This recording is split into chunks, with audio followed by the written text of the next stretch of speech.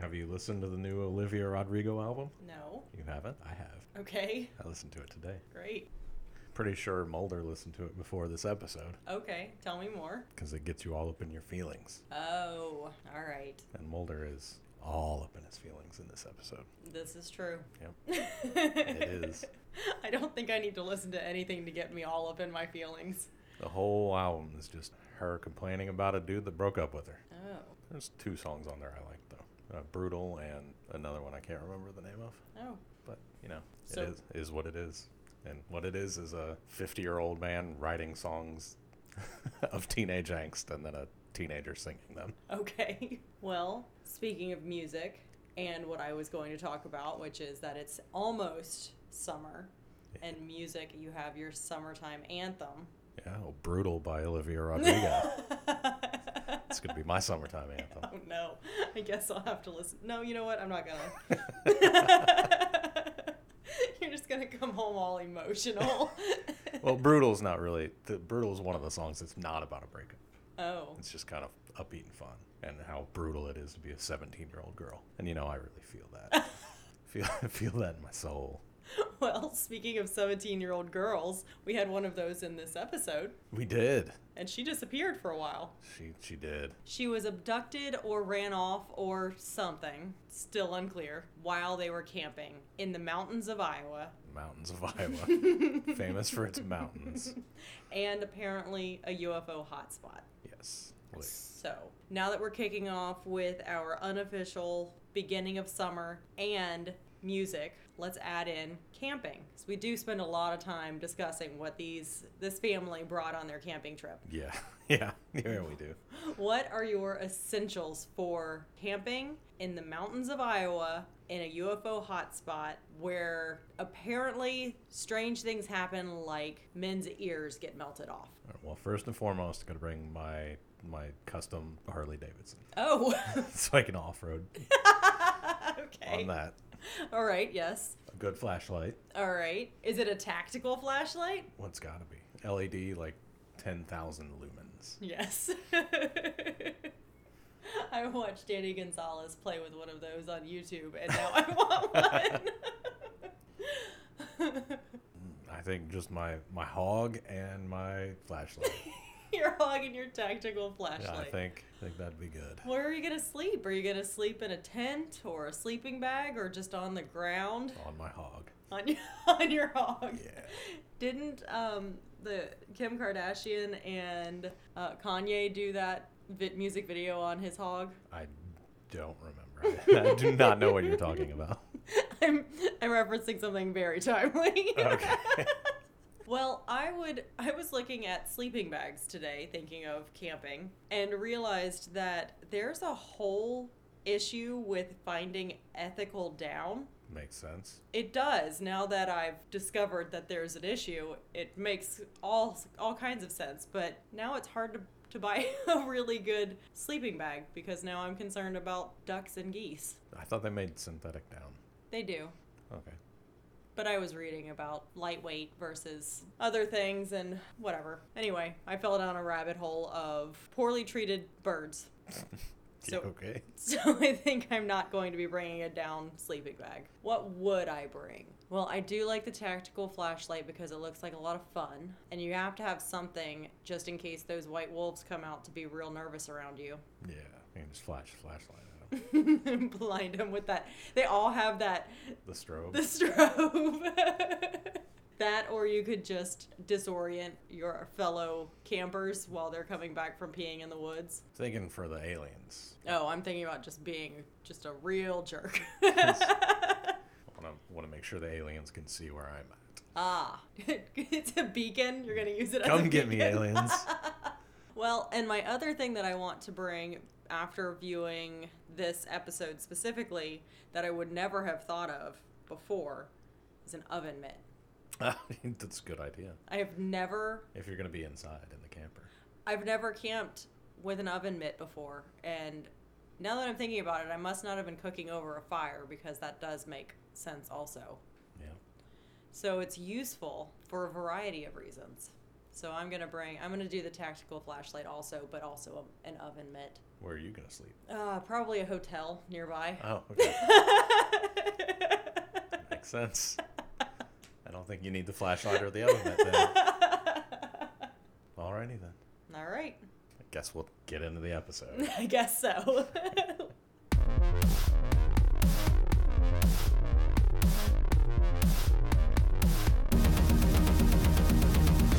Greetings, listeners, domestic, international, and extraterrestrial. This is the Cast Files. I'm Dave Reed. And I'm Kristen Riley. I'm a nerd who somehow never saw the X-Files when it was on. And I watched it when it originally aired. Today, we are watching and discussing Season 1, Episode 4, Conduit. It originally aired October 1st, 1993. It was written by Alex Ganza and Howard Gordon, and directed by Daniel Sackheim. When it aired, 9.2 million people watched it. How does that compare to last week? Oh, let's see. That is down from last week by nearly 2 million people. I thought it sounded smaller. Which is weird because this is a better episode. Yeah. Squeeze was, I bet that's what why. happened. Yep. Squeeze was not great, and people said, 2 million people said, nah, I'm done with this. I'm curious what else aired that same day. What other people were watching. Because they were still watching something. Oh, yeah, I discussed it, Season 1, Episode 1, in the intro. They were probably watching Frasier. Ah, was it the same time? I have no idea. That's why I'm asking. They just debuted the same year. Okay, so you're just assuming. I'm making an ass out of you and me. Oh, good. Okay, so you ready to get into it? Let's go. All right, so in this episode, we get a little bit more of Mulder's backstory, which is actually pretty interesting. Synopsis is Mulder becomes personally connected when he and Scully encounter a young boy who is deeply affected by the disappearance or abduction of a teenage sister. I'd say this is the one where Mulder is all up in his feelings. All of the feelings. There's a variety of feelings he goes through. When this opens, we are camping at night at Lake Okoboji. We scan across some scary woods, and then across a scary dock, and then a scary fire, and then a scary baby. Which is Kevin. There's the teenage girl and a younger boy. They're outside by a fire, and the mother is inside a camper. Pretty standard camping situation. Yeah, the mom was like, I'm not sleeping out here. As a mother of a teenager, I'd be like, you guys have fun out there. I'm inside. The interesting thing is that it does scan the inside of the camper, and I noticed that there is a full cup of cold coffee on a saucer. I wrote notes about that too. They show up marshmallows and chocolate to be like, yes, we're camping, as if we didn't already understand that they were camping. And I wrote, full cup of coffee, just sitting there. Just full. Not even one sip taken out of it. Almost overflowing. It's ridiculous. But then they need it because they needed some sort of something to do the T-Rex is coming vibrations. And then there's lights flashing outside, and there's basically an earthquake. What we don't know at this point is that they're in Iowa. And I don't know if you've been to Iowa, but there aren't a lot of earthquakes in Iowa. I've never been to Iowa, and I kind of think it doesn't actually exist. Oh. That's one of my X-Files conspiracy theories. Iowa doesn't really exist. So where did I get my belly button pierced as a teenager? North Dakota. Yep, probably. There's basically an earthquake. Lots of lights are flashing. The mother is flailing around like a fish on the floor. First things, she just drops right out of the bed. She's just on the floor, just flopping around. Another thing that I found interesting inside the camper, apparently this camper got our attention. Yeah. Because we just watched everything, all of the stuff inside the camper. As there's the earthquake, the cabinets open and all of these glass saucers and bowls and cups fall out onto the floor. Not stuff that you would put in a camper that you're driving around. Right. And they have more place settings than we have currently in our immobile apartment. Just tons of stuff to fall out of cabinets and shatter. All of this stuff is going on. The mom's flopping around on the floor, and then the lights disappear, everything stops shaking, and Kevin starts screaming for his mom. She's making her way to the door on the floor and grabs the doorknob where she burns her hand. She gets a an oven mitt. She opens the door to outside, and Kevin is just standing there screaming, "Mom, mom, mom." Why doesn't he try to go inside? I don't know. It's his camper. It's not like it's somebody else's camper. Maybe he tested the knob and recognized it was too hot to touch. I'll let Mom handle that. Yeah. Well, everybody ends up outside eventually, and Kevin says that Ruby, his sister, is gone. Yes, but Kevin and Ruby's mom, I noticed, she's wearing one of those nightgowns that they get in bulk. Yes, I didn't say anything about the nightgowns. Oh man, you're right. Everybody has a long nightgown. One other thing that I want to ask, I have a bunch of questions in addition to a bunch of observations about the camper. The doorknob is hot. There was flashing lights. We'll get to some other areas that were hot, but Kevin's fine. The fire is fine. His sleeping bag didn't catch on fire. The grass is okay. Everything else is fine. So just the doorknob, as far as we understand, is hot.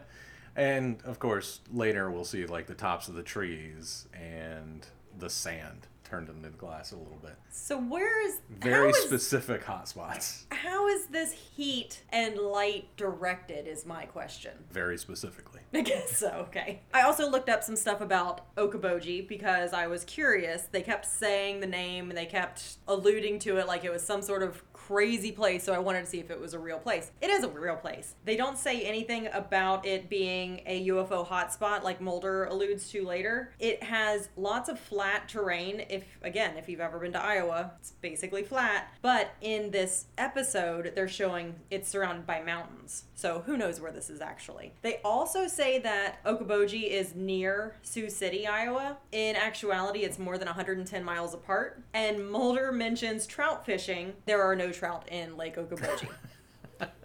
So I think they just found the name and really liked it. I mean, it's a good name. It is a good name, but I wanted to, in case you're from Lake Okoboji, give you a little bit of, realness to this. And if you have been to Lake Okoboji and experienced UFOs or hotspots or earthquakes, let me know. Yeah. So we get into the actual story now. So that was the whole setup. And I know it took forever, but we had to talk about what was inside that camper. Right. We're in FBI headquarters. Scully is talking to Chief Blevins again. Blevins is saying that Mulder has filed a 302 about a tabloid headline. And a 302 is effectively petitioning the FBI to assign a case number. The headline is "Teen Taken from Tent by Aliens," which I would like to let you know that there was no tent. No. I think somebody just likes alliteration. Someone does. At the Weekly World News. Yes. And so that's where the two of them, Scully and Chief Blevins, talk a little bit more about Mulder's past to get further explanation about why this specific case might be interesting to Mulder. We know about Mulder's past at this point, and we'll get some more, so we won't go too far into it at this point. It's just basically reminding us all of what we already know. Yeah, it's Chief Exposition Blevins. Yes. Scully goes down to the basement and challenges Mulder on the validity of his 302 request. Mulder replies that the disappearance occurred at Lake Okoboji, and he's just real smug about Lake Okoboji. It gets all up in her face like he's gonna kiss her, and just Lake Okoboji, Okoboji, Okoboji. You really like calling him smug. That's the facial expression he keeps using. I think it's just his face. No, he has another face. Handsome face. I have also, in my defense, called him so handsome that I am ashamed of myself.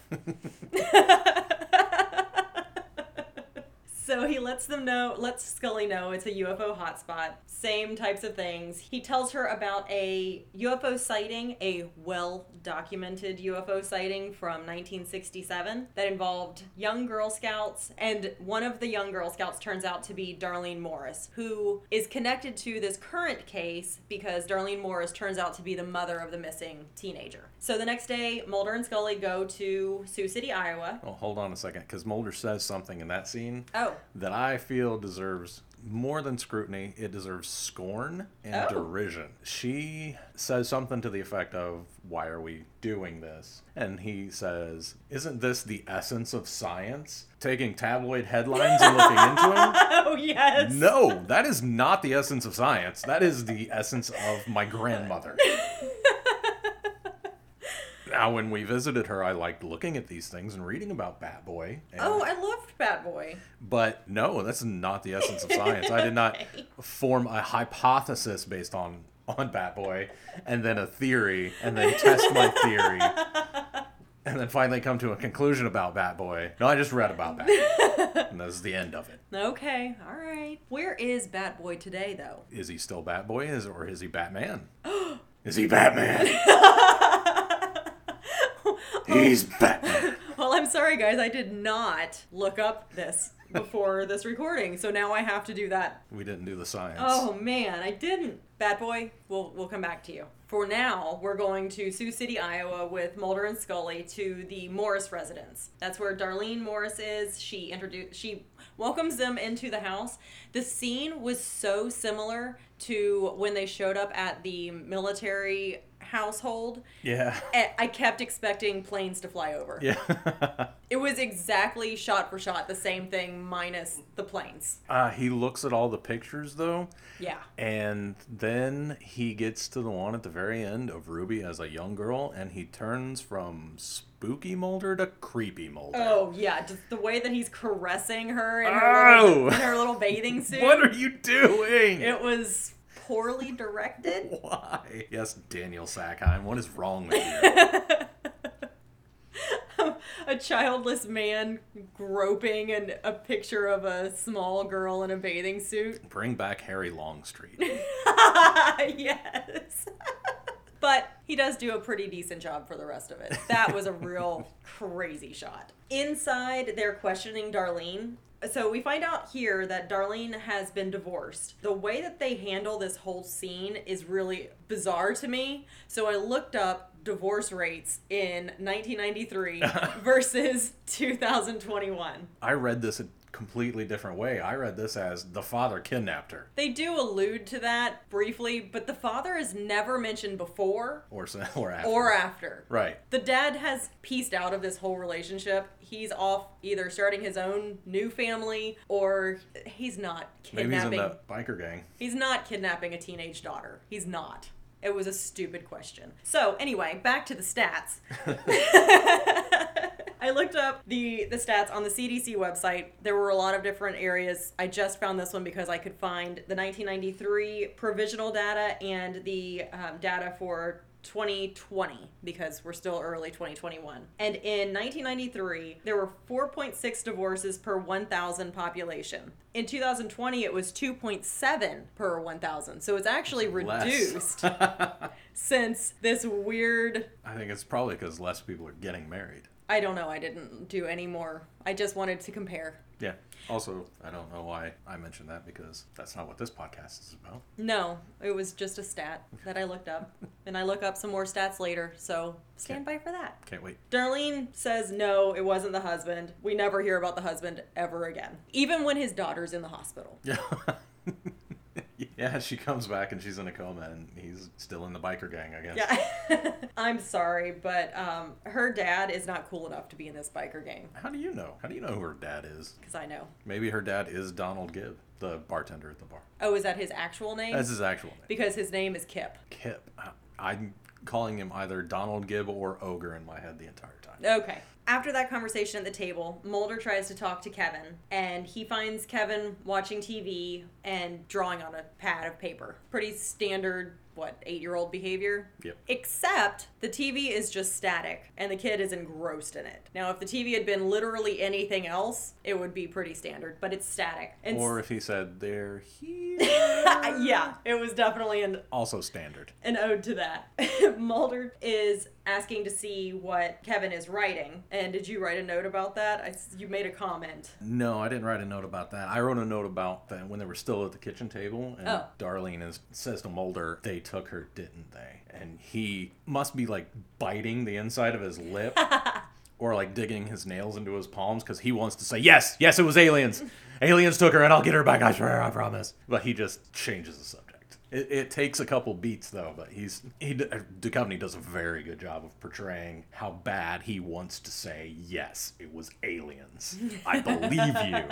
Very good job, David Duchovny, in this scene, actually. See? The scene right before it was creepy Mulder, and the scene that you're describing is emotional Mulder. He's all up in his feelings. Yes, he is. All right, so he talks to Kevin. Kevin didn't talk to anybody when they first came in. He was too engrossed in recording his static on his paper. This is when you said, look with your eyes, not with your hands, Mulder.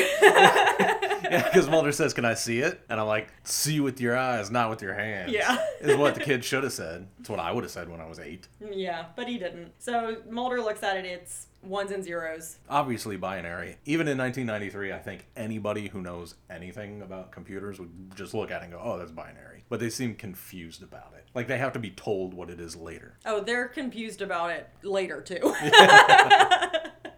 Mulder takes the images. I'm hoping that he didn't just steal this from this child, but he takes what the child has written down to the Sioux City police station, faxes the drawings to Danny Bernstein at the FBI cryptography section. They're on the phone. Mulder, Fox. What a name. I'll never get used to it. Mulder promises Danny tickets to a Redskins game as compensation for attempting to decipher the binary string. I don't think he says binary string. I think he says something about breaking the code and he'll give him some tickets. So whatever. Basically what we're supposed to get out of this is he wants a rush job on it, which is fine. They're still at the station. They're talking to Sheriff Jack Withers. Jack Withers was a former classmate of Darlene Morris, the missing girl's mother. Jack Withers is just the worst kind of person. He's a sheriff. He's a cop. He's a cop sheriff. He explains that Darlene has been telling stories of her UFO sighting since the first grade, which is alluding back to the story that we heard about at the beginning. And most people in the area dismiss it as her as having an active imagination. We didn't say earlier when Mulder mentions this UFO sighting, there's photographic evidence also. So there's pictures, not surprisingly, but there they are. And the sheriff is just trying to write her off as basically being not any of his concern. He also says that Ruby, the missing teenager, is a well-known wild child and that there's no evidence for them to bother with and no ransom note. So he wants to just dismiss this out of hand because he doesn't believe Darlene and he doesn't believe Ruby is worth his time. What he says exactly is that she's no prom queen. Most people aren't. Literally. There's like one prom queen every year. So most people, 99.9999% of people are no prom queen. What does that even mean? It doesn't mean anything. You're an idiot, Jack Withers. He could have said anything. She's no princess. She's no But he didn't. He anything. said no prom queen. Like she came in second. And he's shaming her for that. Wow. She was the runner-up prom queen. Yeah. He has no time for anyone if you ain't first, you're last. Wow. In the prom queen biz. He's the guy on Facebook these days who's like, participation trophies? No. Yep. He was way ahead of his time. I guess so. But if the cops are only investigating anything that happens to prom queens, I feel like they've got a lot of time on their hands. Yeah. With that time, he says that he's pulled her out of so many parked cars. Why are you pulling people out of cars? Oh my gosh, stop. She's just like parked at a red light. And he rolls up on her and grabs her. It's you again. You didn't win prom queen. He's got her by the collar. What a rude man. Come on, Jack Withers. Leave this person alone. Chill out, man. So he's not doing his job. And he's very, very clear that he's not going to. Mulder and Scully leave the facility after all of this and find a note on their car. The note turns out to be directing them to the public library, which is across the street. And they meet up with one of Ruby's friends through the book stacks doing that whole scene. Ruby's friend says that Greg Randall, Ruby's boyfriend, got her pregnant and that the two had been planning to leave town. Ruby's friend also says when Scully asks, oh, so you're one of Ruby's friends? She says, Ruby didn't have friends. She just had people she hung out with. Which is what we usually call friends. Which is what? Especially in high school. What do you do with your friends in high school? Don't you just hang out Pretty much what we did. at different places. You hang out at your house. You hang out at your friend's house. You hang out in the mall. You hang out in wherever kids hang out these days. Yeah. But basically, you all just get together in a group and... Hang out. Yeah, there's not a whole lot to it. There's hanging. Agreed. Man, feel bad for her. She doesn't know what a friend is. She disappears, but right before she does, she directs Scully and Mulder to the Pennsylvania pub. Why is it called Pennsylvania pub? It must be on Pennsylvania Street. Oh, that could be right, because I actually wrote a note about this too. The Pennsylvania pub in Iowa. Yes. Not Pittsburgh pub. Like, I would understand if you did like a Pittsburgh pub in Iowa, like the Steelers theme, Pirates theme, sports bar sort of thing. Like maybe Iowa has a bunch of Pittsburgh Okay, I was like, that's still not in Iowa. transplants. Got it, yes. But just the state of Pennsylvania in general is like the west side of the bar. Pittsburgh, the east side of the bar is Philadelphia, and they argue with each other. I don't know. I'm assuming that it's 1, the name of the road, or 2, the shooting location that was available. I guess. But I like this bar because you come in and immediately I'm like, oh, they're playing the Allman Brothers. Nice. Hey, hang on a second. This is not the Allman Brothers. It's just some Allman Brothers knockoff band. Ah. And in my mind, I started calling them the Almost Brothers.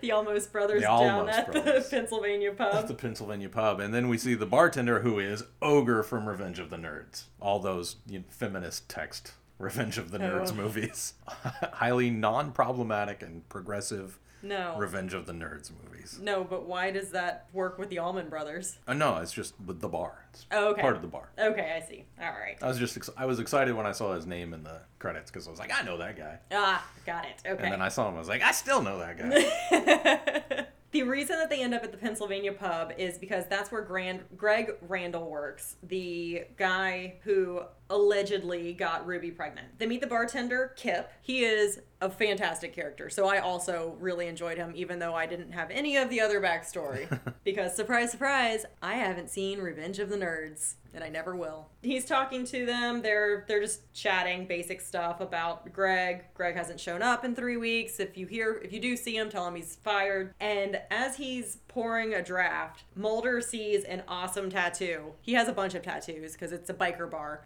One of them, though, is a flying saucer. It was drawn on him by an 8-year-old. It was an awesome tattoo, according to Mulder. Yeah. And I've decided that it's going to be the first tattoo of many in this series if we get to a certain number of people subscribing. Oh, I'm what? going to start getting some of these random tattoos. Shut up. Really? Yep. Oh, that's fantastic. So what number do you think we should get to before I get this dinky little UFO? Oh, as far as subscribers go? Yeah. I have no idea what number to say. What's going to be too low and what's going to be too high. I know. It's such a bad tattoo. 2,000? All right. 2,000 sounds good. 5,000. Okay. We get 5,000 subscribers.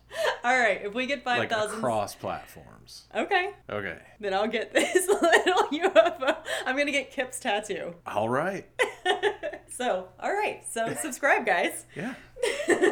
This is also how Mulder gets into the conversation with Kip about pretending that Mulder is not a believer. He says something about these people being, I don't know, making stuff up. I can't remember exactly what he says, but he's basically anti-Mulder in this scenario. And that gets Kip to show him his ear, and he says, so you've never heard of Lake Okoboji? And Mulder pretends that he hasn't. That's when Kip shows him his ear, and his ear is just melted, essentially. He says, you'll get a killer sunburn in the middle of the night. Good line. It was a good line. That whole situation was well done. So this is why I looked up Donald Gibb and his ear to see if he actually had like a wound or a scar for the ear. Mm-hmm. I couldn't find that he did because it's so, again, specific. Mm-hmm. So it didn't singe his hair off or any of the rest of his face. Right. It just got his ear. The aliens in this area are very specific about where they heat things up. Yeah, that's a good point. Because it didn't creep down into his jaw or down his neck or into his hair. No, just his ear. Interesting. I have seen people with haircuts less precise. You are currently looking at someone with a haircut less precise. Well, it's hard to cut your own hair. Which is why I've just stopped cutting my hair. That's a great scene. If you haven't seen it, go back and watch it. I love Kip, so maybe I'll watch something else that he's in that's not Revenge of the Nerds. That's not just Sexual Assault, the series. Yes. Yeah. Not interested. It's not my genre, thanks. And this is where we get back to the government stuff. It's the next morning, and NSA agents burst into Scully's hotel room demanding to know where Mulder is. So I have to say, how does the NSA not know which room Mulder's in when he is registered at this hotel under his name? They can't even figure out which room he's in? I have a theory for this. Okay. I think they're bad at their jobs. I think... Because when they kick in her door, because they just kick in her door, yeah. Guns and flashlights. Like, they don't. She's an FBI agent. If she was ready, they shocked her. They surprised her, didn't announce themselves. She could have shot back and been well within her rights. Yes. So, yes, bad at their jobs there. And then the reason they don't know where he is because he's staying at an entirely different hotel. Okay, that's true.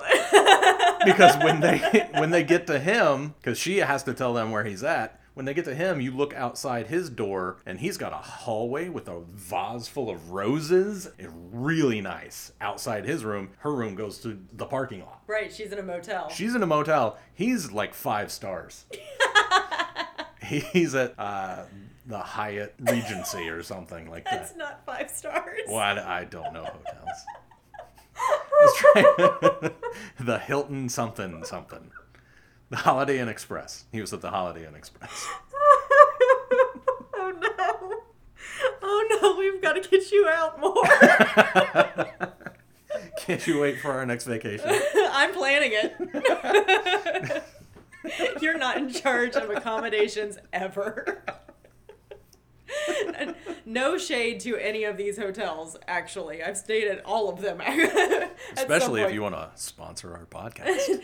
No, but you equating... That's what I'm saying. The Holiday Inn Express is 5 stars if they want to sponsor our podcast. Okay. You know what? Again, no shade to that. I've definitely stayed in lots of those. All right. One last comment on this whole scene. Scully is not wearing a long nightgown. No, she's got regular pajamas because she's a classy lady. It's true. I guess. So the bulk PJs are for extras or side characters. They're not extras. They're... Featured? Yeah, featured characters. We're going to get to the bottom of this nightgown situation. It's our conspiracy theory.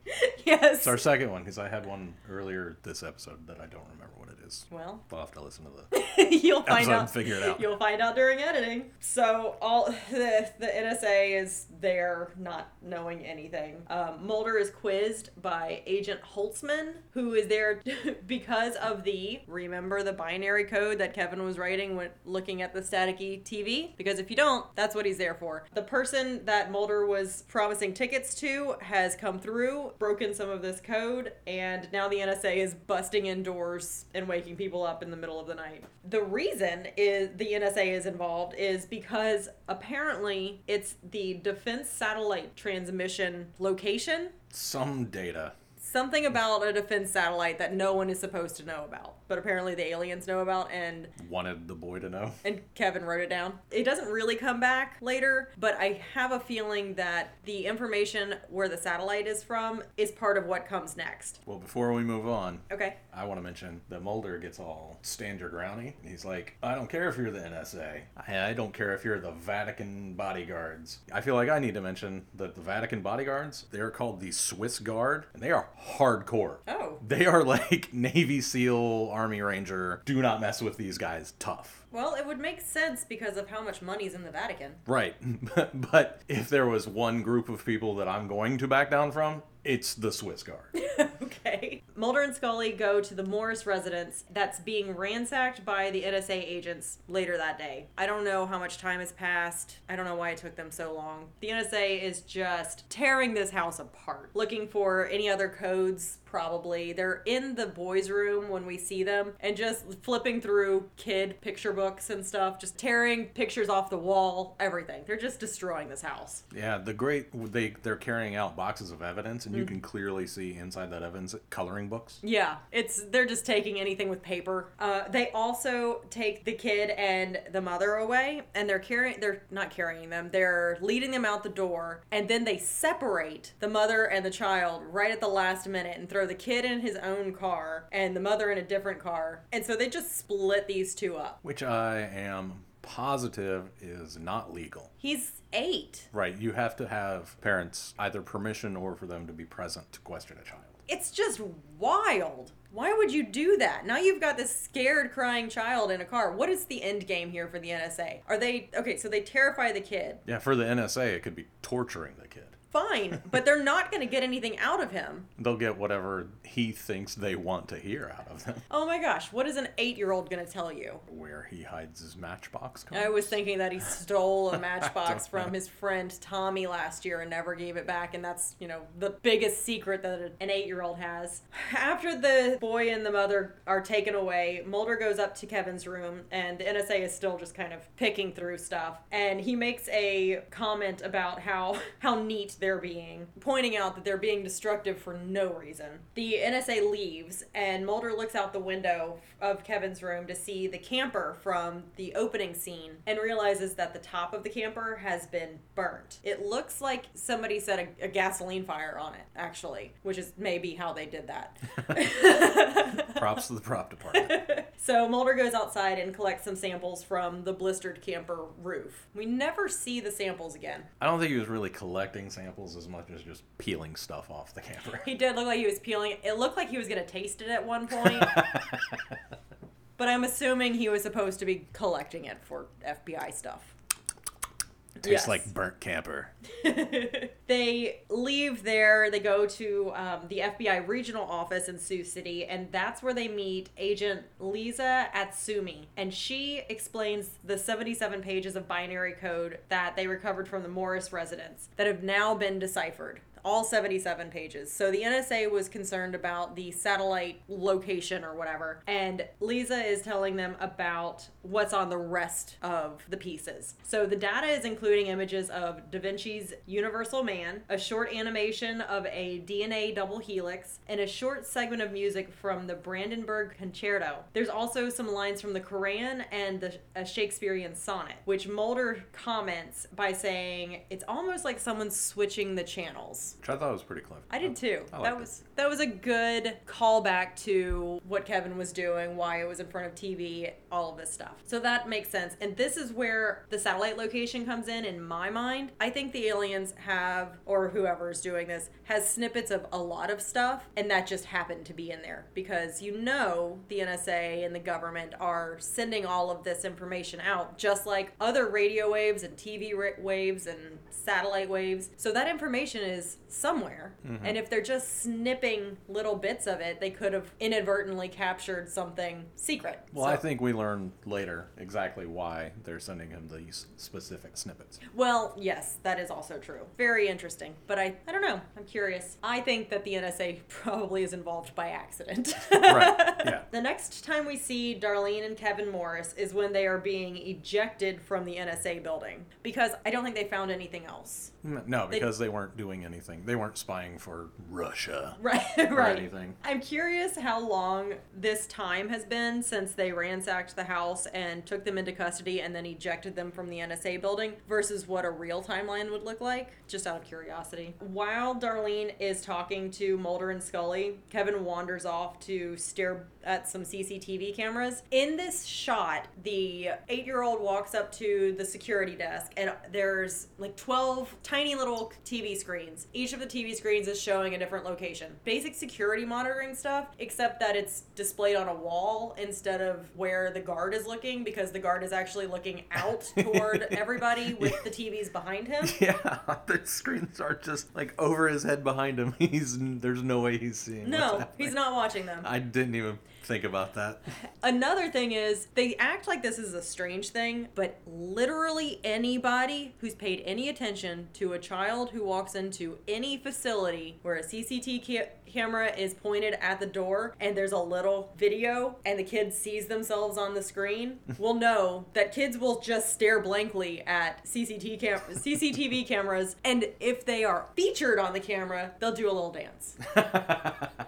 Every kid ever, at least up to age 8. If any of those screens had popped Kevin up on them, he would have done a little dance. He wouldn't have just been standing there. The only reason he wasn't doing anything is because he wasn't currently being featured on the screens. All makes perfect sense. It really does. Can you guys tell that I'm a mom?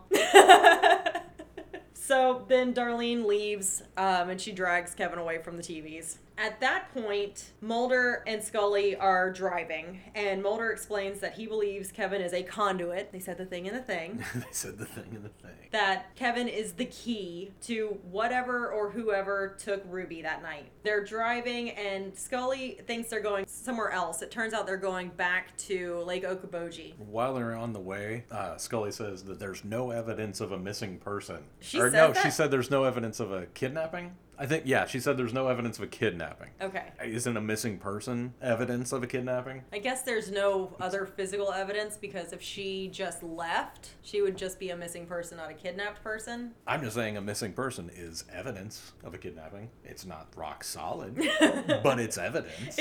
Something has happened, yes. Keep looking into it. They go back to the campsite and notice that they're doing some extra investigating. It's daytime now. That's where they notice a line of trees that have been singed with the extreme heat that you alluded to in the beginning. Mulder goes over to the lake, picks up a chunk of glass in the sand. When sand turns to glass, it's caused by extreme heat, like lightning. Mulder makes a big deal out of this. He says, have you ever seen this happen before? It has to be at least 2,500 degrees Fahrenheit in order to do this. Do you think lightning could do this? So I Googled it because I thought, yes, that sounds normal.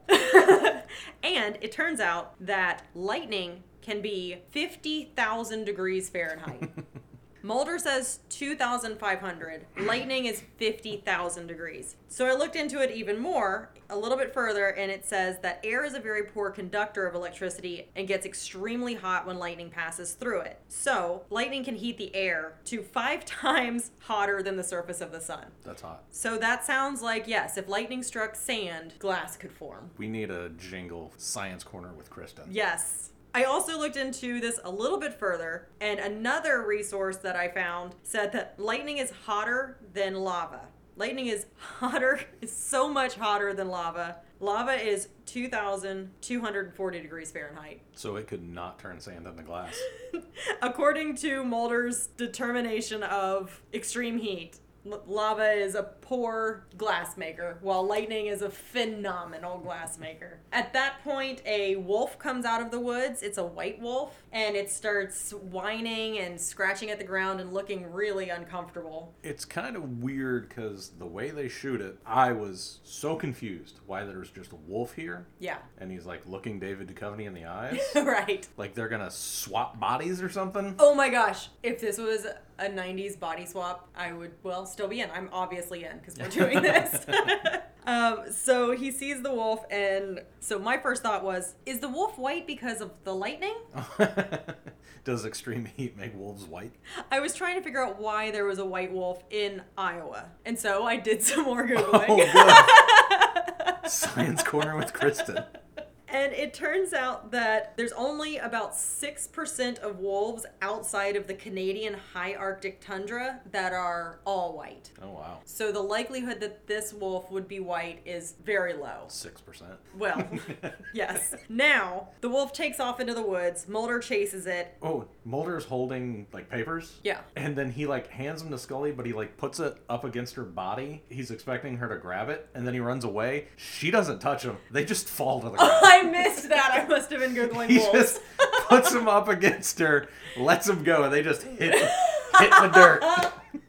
Oh, It's so funny. That is great. I missed that. Both times we watched this. So now he's chasing this wolf into the forest, which seems like a bad idea. And he chases it to 2 other wolves, which are, guess what color? Red. Yes. White. Blue.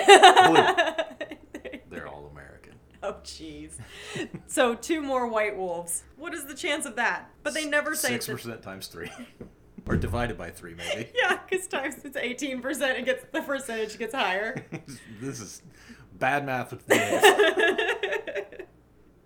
The wolves are obviously on a grave. It's an obvious grave. Why would the wolf come up to a human? Why would a wild animal come up to a human to then lead it back to their food source? I don't know. And are wolves carrion? Do they eat Yes. dead? Oh, well, science with Krista. They will eat found food. But there's a thing that really bugs me here. Mulder just fires a shot into the air to scare him off. Yes. No! Gun safety. Why do I know more about gun safety than anybody in the FBI? This is frustrating.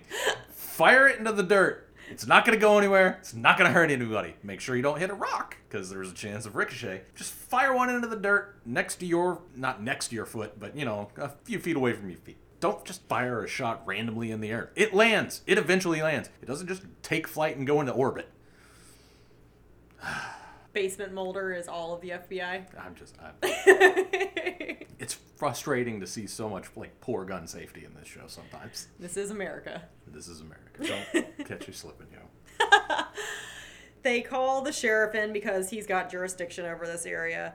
They find out that the body in the grave is Greg Randall's body, the boyfriend who went missing. And at one point, they're talking about that. Greg's under the pile of rocks. Mulder and the sheriff are talking, and Mulder says, what's her name? It's Ruby's boyfriend. And the sheriff says, Ruby had a lot of boyfriends. Just because she's not the prom queen doesn't mean she deserves all of this hatred. She's the first runner-up prom queen. You know what? That's good. That's a good placement.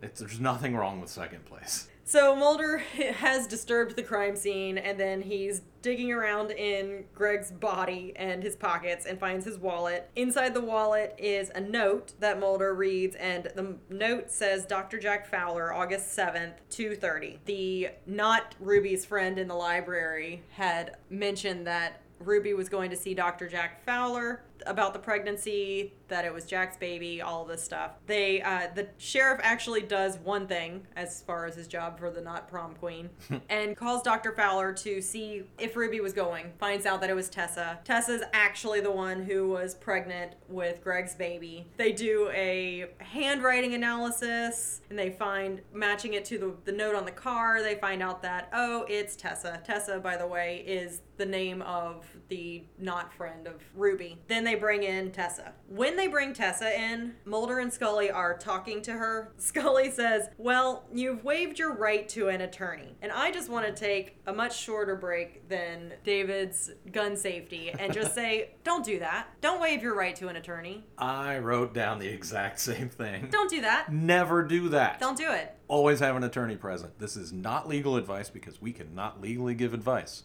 But don't ever waive your right to an attorney. No, don't do that. Ever. Because then Mulder goes all bad Mulder. Or bad cop. Yes, Mulder does bad cop, and I don't like bad cop Mulder. Oh, he's rude. I don't like it. Still sexy as hell.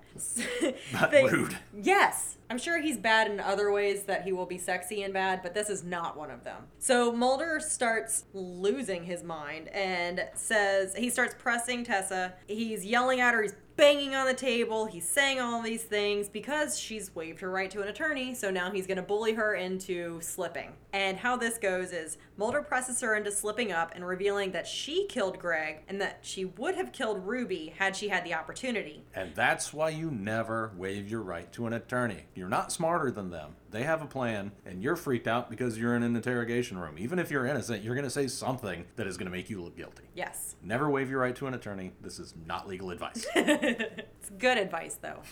So that goes down. We know that it was Tessa who was pregnant. We know that it was Tessa who killed Greg. We don't know why the wolves are all white. As far as we know, Ruby's still missing, so we have no idea. Maybe she's in the lake. They mentioned something about dredging that lake. They're leaving. So Scully is arguing that now that the case is essentially closed as far as Scully's concerned with the missing person and who did what and why and everything, she says that they should turn it over to local law enforcement, which if I may remind you, was that sheriff who doesn't do anything unless you're the prom queen, so I disagree. Hard disagree, Scully. But she says it's not an X-file. Mulder refuses and presses on because he still wants to find Ruby. Remember, Ruby's still not been found. We found Greg and his Gregnet ex-girlfriend. I couldn't not do it. How did I not put that together? I've been saying Gregnet in my head the whole time. I'm so disappointed in myself. Oh, Tessa's so Gregnet. Yep, Tessa's Gregnet. And and then Scully wants to put it away. Mulder doesn't want to because obviously there's still a missing persons case. There's still all of the X-Files stuff. This is basically a separate situation that they found out about. Right. It has nothing to do with the X-File or the 302. No, actually, that's 100% accurate. Yeah. The whole thing is just a sidebar. Yeah. Good job. I didn't put that together. Yep. Either. So they're leaving. Mulder says he doesn't want to stop looking for Ruby. As he's walking away from Scully, Scully says, Mulder, stop. Stop running after your sister. Oh, and I wrote down, ooh, Scully said it. Yeah. It was rude. I didn't like it. It's rough, but that's your friend, and sometimes your friend's doing something that maybe isn't too healthy for them, and you're trying to gently get them to stop doing it, and eventually it gets too frustrating, and you're just like, stop running after your sister, stop drinking Drano, stop. You have friends who are drinking Drano? I tried to gently get them to quit, and eventually I just had to yell at them. Stop drinking Drano.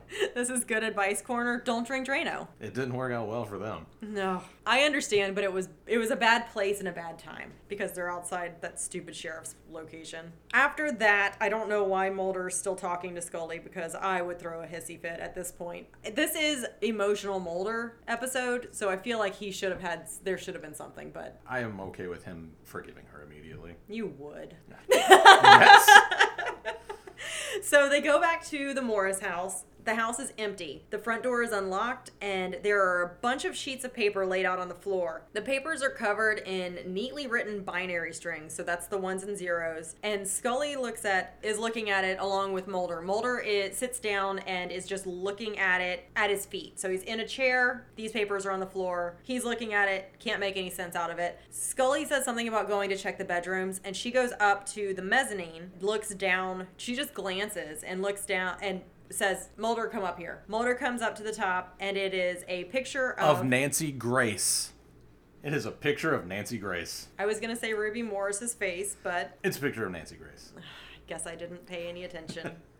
Does it really look like Nancy Grace? A little bit. That's who I thought of when I saw it. Okay. I was expecting a bigger laugh, but I did a little bit of digging into this particular scene, and Chris Carter talks about this episode in the X-Files Season 1 DVD with special features, which we didn't watch, but I did find this information. So the huge mural consisting of binary code was, according to Gordon, one of the writers, something that the writers deemed specifically weird and would give you the creeps. He postulated all this information would be regurgitated to Kevin from these extraterrestrials through the television. We have her, she's here, she's okay. The question was, how do you find something that doesn't make sense until another angle illuminates it? We put it on the ground where you can't really read it, and then put the characters on the second floor, which I thought was fascinating. I loved finding how they came up with this whole plan because it took a lot of internal thinking and communication, behind the scenes communication, to figure out the best way to get the ones and zeros across without it just being an NSA satellite location. It's really well done, and I've seen it in other shows, this sort of thing before, but they were probably all after 1993, so this might have been the first time. It's really good. I liked it. After that, they drive back to Lake Okoboji, and Mulder explains a little bit more about his experience as a child. He's obviously being impacted by this particular case, the missing sister, the young boy, all of this. He doesn't go into it too much, but it just reiterates that, yes, this is a very tough case for him. He's very interested in it, and he can't let go. So they're driving, they're talking about it. They end up at Lake Okoboji. It's nighttime, and Scully and Mulder follow a trail. While they're walking through the trail, I don't know if it's clear what they're looking for initially. Probably they're looking for Darlene and Kevin, but I don't recall them saying that that's why they were going there. But they hear Darlene yelling, and they run to find her. When they do find her, she's on the ground, she's out of breath, and she says, "It's here, I know it." And at that point, Scully stays with Darlene, and Mulder chases after Kevin. Mulder finds Kevin walking toward a bright light. The bright light is coming over a hill, which we saw in episode 1, season 1, episode 1. The bright lights over a hill, don't know what it is. It looks creepy. Turns out to be a vehicle. In this case, it turns out to be dozens of bikers off-roading through the forest. An Iowa biker gang, first of all, that seems odd to me. I disagree because, one, it makes sense with the Pennsylvania pub. It was a biker bar. So the bikers were there. They talked about going to Lake Okoboji. And then there's Sturgis, North Dakota, where all of the bikers go. Plus, there's gotta be really good roads to bike on in the flat plains of Iowa. You could just go out for a drive and drive forever, see nothing because it's all flat. But that part makes sense. That part's not where my sticking point is. My sticking point is these bikers are off-roading, and the biker bar is more like a Harley bar. And Harleys aren't off-road bikes. Not at all. So these bikes are flying over a hill, coming up off the ground. These are dirt bike. This is a dirt bike situation. These are not dirt bike riders. No, but the flashes of the bikes you see are not dirt bikes either. Those are... Right. Yeah, those are Harley Davidson. And you don't do that, is my point. I mean, I don't. That was my point. My point is specifically, you don't do that. So if you've ever off-roaded on your Harley Davidson, I would also like to know about that. Mulder grabs Kevin. They hit the ground while all of these motorcycles are not hitting them and driving all around them, and it's just a weird circus of bizarro world. But the bikers don't stop either. They just drive off. Never to be seen again. Nope. They're just gone. They're gone. You can't hear them. We were just here to watch Mulder grab a kid and dive out of the way. Yep. So Kevin says, "She's here. I know it." And Mulder basically tells Kevin that it's wishful thinking, even though Mulder has been wishful thinking since he was also 8. And it's like he suddenly, when we're in the face of getting like what he wants, Yep. decides that it's not real. That, yeah, he's trying to talk Kevin out of it. No, I know that you want her to be here. I know you think she's here. She should be here. All this stuff. She's not actually here. It's an interesting turn of events. Turns out she was actually there. Mulder and Kevin run back when they hear Scully screaming. So we don't hear the bikes ever again. The bikes are gone immediately. There's no sound.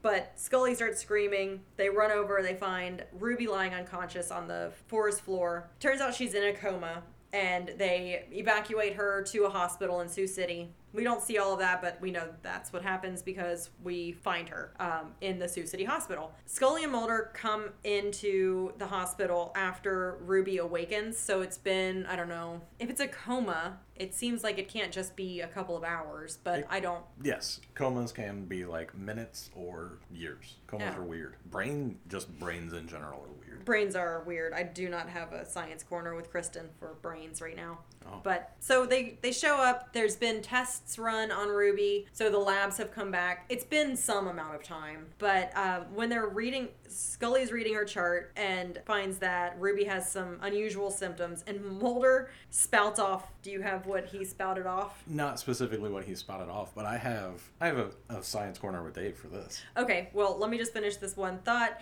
Mulder is basically identifying all of the weird symptoms that Scully is reading off as being caused by prolonged weightlessness. So one of the things she says Ruby does not have is electrolyte imbalance, and then Mulder says his extra long scientific Latin words that she says yes to. Well, I looked up the actual symptoms of prolonged weightlessness, and among them are not the 2 really long words that Mulder says that are probably just made up for this show. Oh!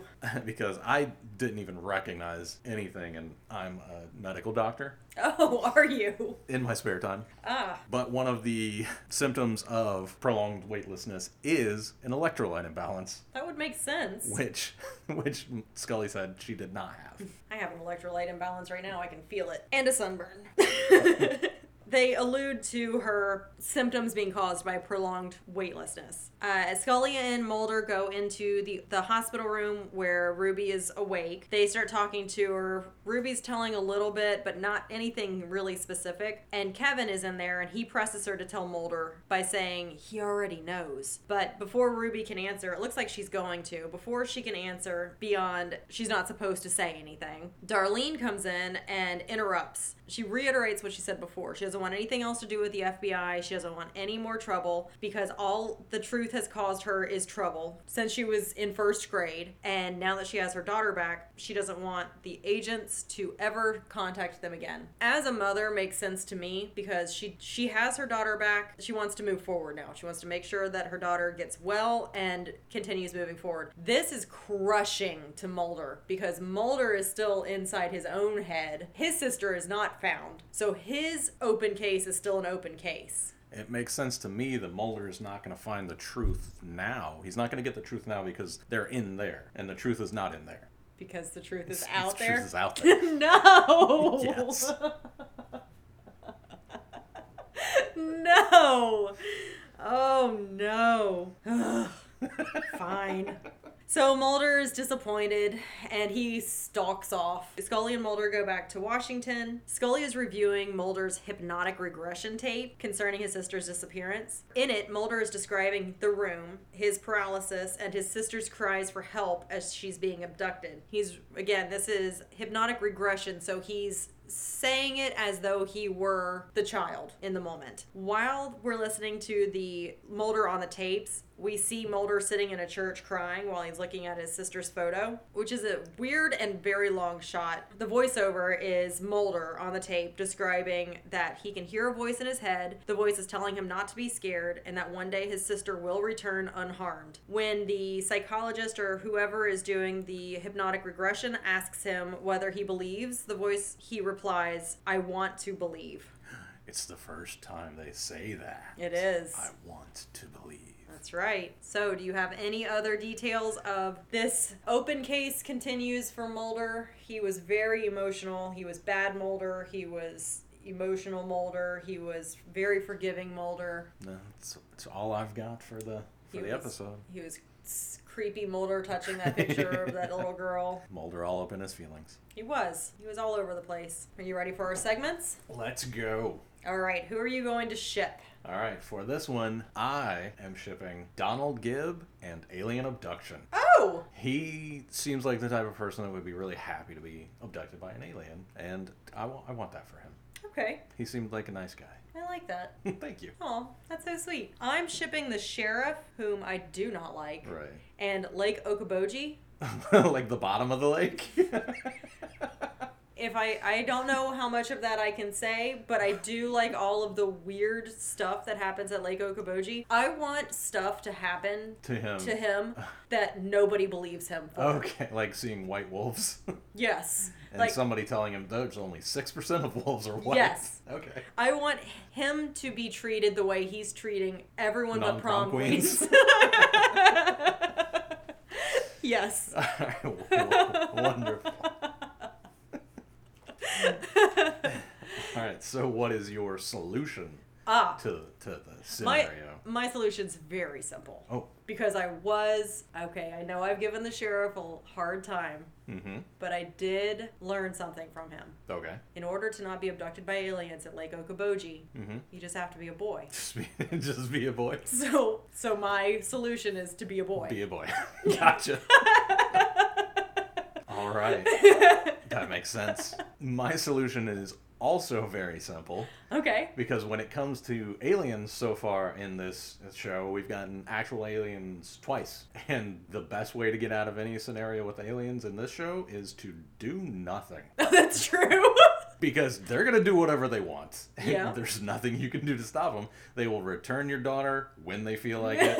They will stop murdering your classmates when they feel like it. It's just all up to them. It's them. Okay. All right. So you don't have to do anything. Do nothing, because it's not going to work. Solid advice. You can't say to an alien, he's going to kill her.